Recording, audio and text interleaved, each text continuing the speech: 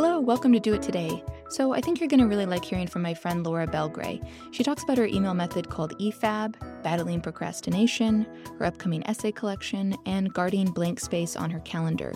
But first she starts by totally surprising me with an exchange I did not remember.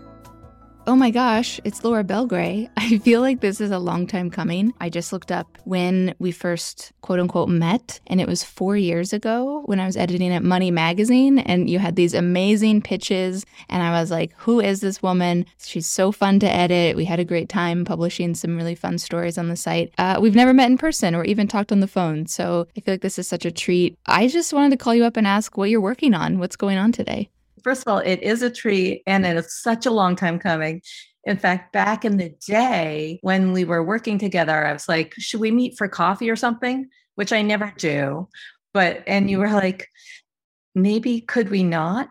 Which No. Yes, but it wasn't in a rude way. It was just in a way of like, I can't handle this networking thing, or like, I just don't want to go out for coffee with anybody. And it was so honest, and I loved it. It wasn't like I don't like you or want to meet you. I have to find that email because I have no recollection of that, but I have followed you avidly and been your fan ever since. So, sometimes coffee just isn't in the cards, and that's why we make a podcast 4 years later to get to talk to someone. All right, so you asked what I'm working on. So right now, I am on pause from my book, which comes out in June 2023, because it's with the copy editor at Hachette. And apparently it will come back to me on like September 1st. And then I have to hit it hard and go through all the changes. And it's my last chance to change anything. No pressure. This morning, I posted an article for Next Advisor with, I guess, one of your successors. I'm in the Next Advisor system because of you and Adam, the editor-in-chief. You guys brought me in. And so I've just done a series of 4 pieces for them. And so what's this one about? This one is called 11 Reasons I Wasn't Meant to Have a Business, but Did It Anyway. That's something you talk about a lot, that you're not a traditional entrepreneur, or that was never the thing that you were aiming for. But how do you describe what you do now to people? It's funny you should ask, because I was just with a couple of people yesterday. My husband was sitting with them. We were guests at their house, and he called me over. He said, Laura, explain to them what you do. And I was like, you still can't describe it, can you? He said, nope. So it's hard to describe. I don't blame him, because I'm known as a copywriter. I made my name in copywriting for TV. I wrote promos for TV, which if people don't know what those are, they're the spots that tell you to tune in. An example of a promo, a classic promo is, it's not TV, it's HBO. That's a tagline that used to come up on the screen. So I did that for many years, and then segued into copywriting for entrepreneurs and solopreneurs and people in the online business space. So I helped them with their website copy and their email copy. And then I started focusing on email and became an email expert, and really most enjoyed writing my own emails more than doing client work. So what I segued into doing was creating courses that teach people how to write the words to express the value in their business and say what they do on their own. And I use my emails to market those. That reminds me, one of my favorite stories you wrote for Money was about how to write emails that people actually want to read, because that's what you do and that's what you teach people to do. And I was just wondering if you could talk a little about the method of EFAB. Okay, so EFAB stands for Email from a Bestie. And the whole idea here is we all go through our inbox the way we would go through mail back when we looked at our mail, which is over the trash can, going like junk mail, junk mail, junk mail, junk mail. Ooh, something for me. Junk mail, something for me. The idea in someone's inbox is to look like you are something for them, something from a friend to a friend. So you want, first of all, the subject line to reflect that. A lot of people and companies and newsletters write their subject lines in title case, meaning it's really formal and the first letter of each word is capitalized. And that screams newsletter, screams business email. It does not say email from a friend. It does not say EFAB.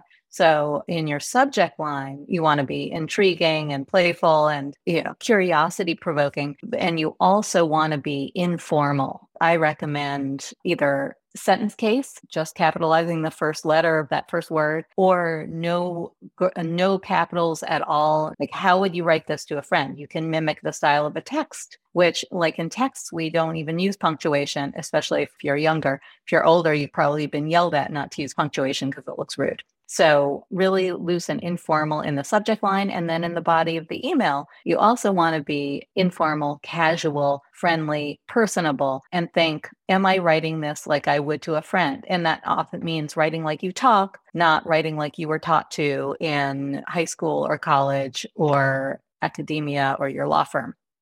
And you want to tell personal stories, especially if you're doing email marketing and writing it from your business and you're the face of your business. You have a lot of license to talk about yourself and tell personal stories in the first person. We are wired for story. We want stories. It doesn't have to have a beginning, middle, and end. It does not have to be an epic story. It can be what somebody said when they, tried to cut you in line at the deli. Stories are what grab us and make us want to open your email. Those are a few tips. You mentioned your memoir that you are writing or sort of in the finishing stages of. How was your writing process different for that book? I feel like last summer was a big moment for you. Oh my God. Last summer was torture. So my book is called Tough Titties. I don't think I mentioned that. I think I did mention it's coming out in 2023, June 13th, 2023. That deadline has moved. It was originally supposed to be this fall, but last summer when I was supposed to be in the thick of writing it and just my fingers flying across the keyboard, just as you want to as an author. I was just stuck in a hellhole of my own making, or just procrastinating and torturing myself because my chapters, my writing was not coming out the way it does in an email. Like, why can't I channel that me who dashes off an email so easily and tells a story so breezily and just gets to a point? Why can't I channel that in the book? It just felt so hard. I think because it is different. It's not an email. This is technically, it's not a memoir. It's a collection of personal essays, or you could call it a memoir in essays. But either way, in this form, each chapter, each essay has to have some sort of an arc. And in a memoir, the whole thing has to have an arc. And this actually had the burden of both. Each one, like each story had to have an arc or some meaning to it. And then the whole thing has to arc. And so that felt like a lot of pressure. Suddenly the stories that I thought were awesome and made up a perfect book, like these are stories I always wanted to tell. And they did pour out of me. When it came to rewriting them and shaping them per my editor's feedback, that became so much harder because I had to ask myself, why am I writing this story? What is the point? What is this arcing to? I had to answer all those questions in each chapter when I thought that these stories would just be entertaining and satisfying on their own. But that's never the case. You need a point. You need to find out as a reader, where is this going? What's the point of this? And that's true in emails too. It's just so much less pressure. It doesn't live out there forever on a shelf. How did you push past that? I mean, did you have people reading the book with you? Was it just going through the editor notes? Combination of things. For one, I hired somebody who had worked in publishing and writes personal essays online and stuff. And she's somebody that my agents recommended to help me. And she read through the material and was able to very objectively, like she had no attachment to any of my work, very objectively said to me, this seems to fit. Agree with the editor here. This one should be cut. Here's the theme that I see emerging from all these chapters. And just to have somebody with fresh eyes say, here's the theme that I see emerging and here's how these all fit, really helped me dive back into them. And I had other help too. My friend and editor for hire, Suzanne Kingsbury, was absolutely instrumental. Like I couldn't have done this without her. She worked with me on a sentence level, like chapter by chapter. Okay, what are you trying to say here? Okay, we could cut this here. My friend Terry also helped a lot, Terry Trespicio, A, by reading it and pointing out what was working, but also B, just by reminding me over and over again when I was kind of crying about all the things I wanted to fit in it and I didn't know how. Should say, okay, you are going on a trip and packing a suitcase and bringing a certain number of items in that suitcase. You are not packing everything that you own in this one suitcase for this one trip. There will be other trips. There will be other books. And all those things that you want to fit in here, some of them will go in the next book on the other trips. So she had to keep reminding me of that because that was a sticking point for me. It's like, I want to include everything. I want to tell every story I've ever told. It was first book syndrome. So that helped too. I've never heard that phrase, first book I syndrome. made it up. Of course you did. One of your habits, which I've watched from afar in fascination, is the 750 words thing that you do. Do you still do that every morning? How did that inform you writing your book?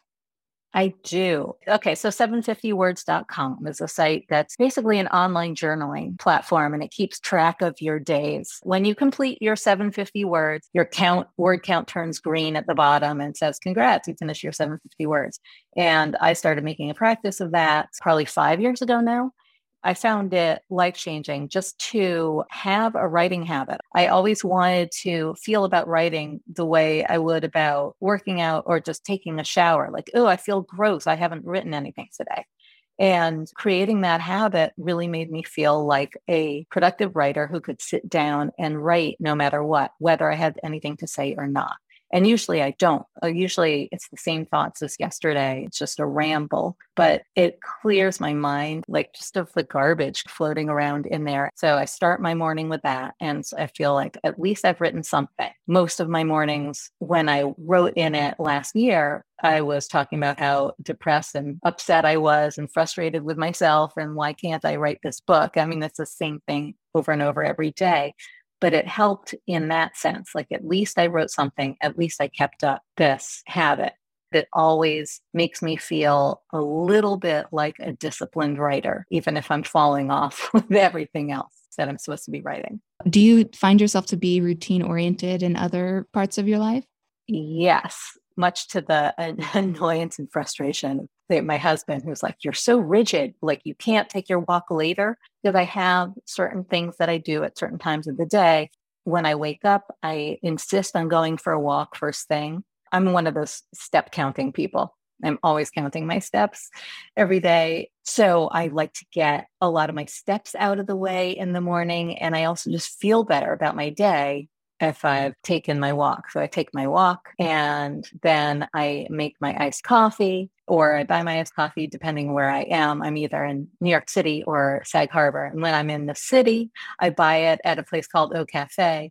When I'm in Sag Harbor, I make it myself because the coffee place is way too crowded. Even my coffee routines, like I have to have this brand, Grady's, and I have to have it out of this cup. And then I sit down and do my 750 words. So yeah, I have routines all the time, especially the morning. What's your step count goal for the day? I like to walk a minimum of 6 miles a day. And like when it's beautiful out, I'd say 8, maybe even 9 on a rare occasion. That's not my average. And that's just neuroses of mine. Like I'm not bragging about that. Like everybody should be walking 6 miles a day. It's just what makes me feel good. I will listen to podcasts. I'll listen to audiobooks. And I love walking. I'm not torturing myself. I used to run and I hated going for a run. I hated gearing up to go for a run walking. I'm always wanting to go out the door and walk some more. So like you said, you're waiting to get these copy edits back from the copy editor at your publisher. How are you feeling before this big moment where you're like, these are all the edits I get to make? I love any period of time where my hands are tied, where there's nothing for me to be doing. It's my favorite. You've written about this too, right? Like having an empty day or empty afternoon on your schedule is just pure heaven to you.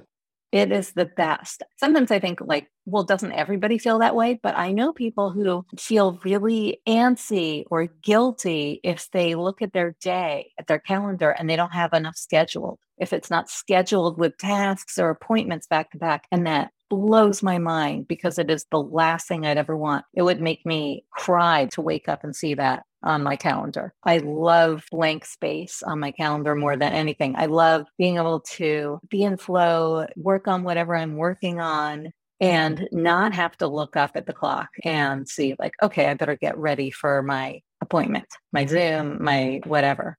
Do you think this is related to you being a rebel in some ways? Yeah. So you probably know this. I claim to be a lazy person. I consider myself an unapologetic lazy person. And my friend Susie Moore, who you know, has said to me, "You're not lazy." She's British. "You're not lazy, you're a rebel." I accept that. I would never consider myself a rebel really because I don't have tattoos and I don't have a cool leather jacket. I'm a rebel in a sense of I don't like being told what to do and I buck a little against authority. I'm always the last person to buckle my seatbelt on a plane.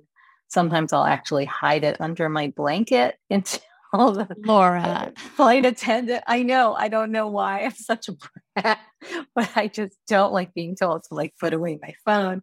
We don't like being told what to do, even by ourselves. I've heard that line a lot, but I think a lot of people do like being told what to do, and I don't. So what does the rest of the day look like for you then? This summer, I've done mostly like try to keep it free of bookings for the most part so that my day is just kind of loose and unstructured. And I have plenty of things to work on. As you mentioned, I've got emails to get out, promoting my mastermind right now, which is called Shrimp Club. Again, been working on these articles for Next Advisor. There's always something that I should or could be working on, but I like to do it in my way, in my order. And I'm not very good at putting it on the calendar. Like from 10 to 11, I'm going to work on this. And then from 1 to 3, I'll be working on this. I'm not good at that. The rest of my day looks pretty loose. And we're probably going over to a friend's to swim because it's kind of blazing hot out. And then we'll have an early dinner there. So they have guests who are very good cooks and are making lobster ravioli, apparently. So that's what my day looks like. Work, walk, go swim, have dinner. What a perfect summer day. Oh my gosh. And it sounds like a lot different than last summer at this time when I saw a couple emails from you in like July of 2021 and it was just a different vibe. And so I think that it's nice to remember there's light at the end of the tunnel. Now you're waiting to get final edits back on the book and it's all happening and you made it through that period. And I really admired the fact that you could talk about like, yes, I'm procrastinating and it's a frustrating period and you got through it anyway. So I was inspired. Thank you for saying that. And I had seen probably around the same time, you know, Samantha Irby? Yeah. Author. I love her stuff, like have read all her books and she's kind of my dream blurb author and one of my comps in my proposal. And she's just great and very prolific. And I saw her post on Instagram that she had a book deadline. She was supposed to be writing her next book. And she's like, here's how I'm procrastinating. And it was quite a few posts, at least 3 times that she said she was putting it off and torturing herself. And she did it in a funny way, but it made me feel so relieved. I know that talking about it on my end would make somebody else feel that relieved too, even though I don't have 4 or 5 books out already. And so they're not saying like, oh, even author Laura Belgray procrastinates with her book. Still, they see me as somebody prolific. My audience does. So I knew it would give them relief, which is, I think, the kindest, most generous thing that you can give people. Definitely. And it reminds me of even just your method for writing emails. This is a sort of a personal one-on-one interaction. You can be honest. You can share stories and messages. You don't have to present this mythical idea of who you are and all of the amazing things that you're doing. Like you're just, I don't know, you're just a real person. We're all just people working on our stuff. Well, I'm going to let you get to the walks and the writing in whatever form that's going to take for you, which is so great. And thank you so much for taking the time to chat about your day. Thank you so much for chatting about it with me, Tara. It's such a pleasure. It's so nice to finally talk to you. I know. Let's go get that coffee now. Let's get it. I'm good to go.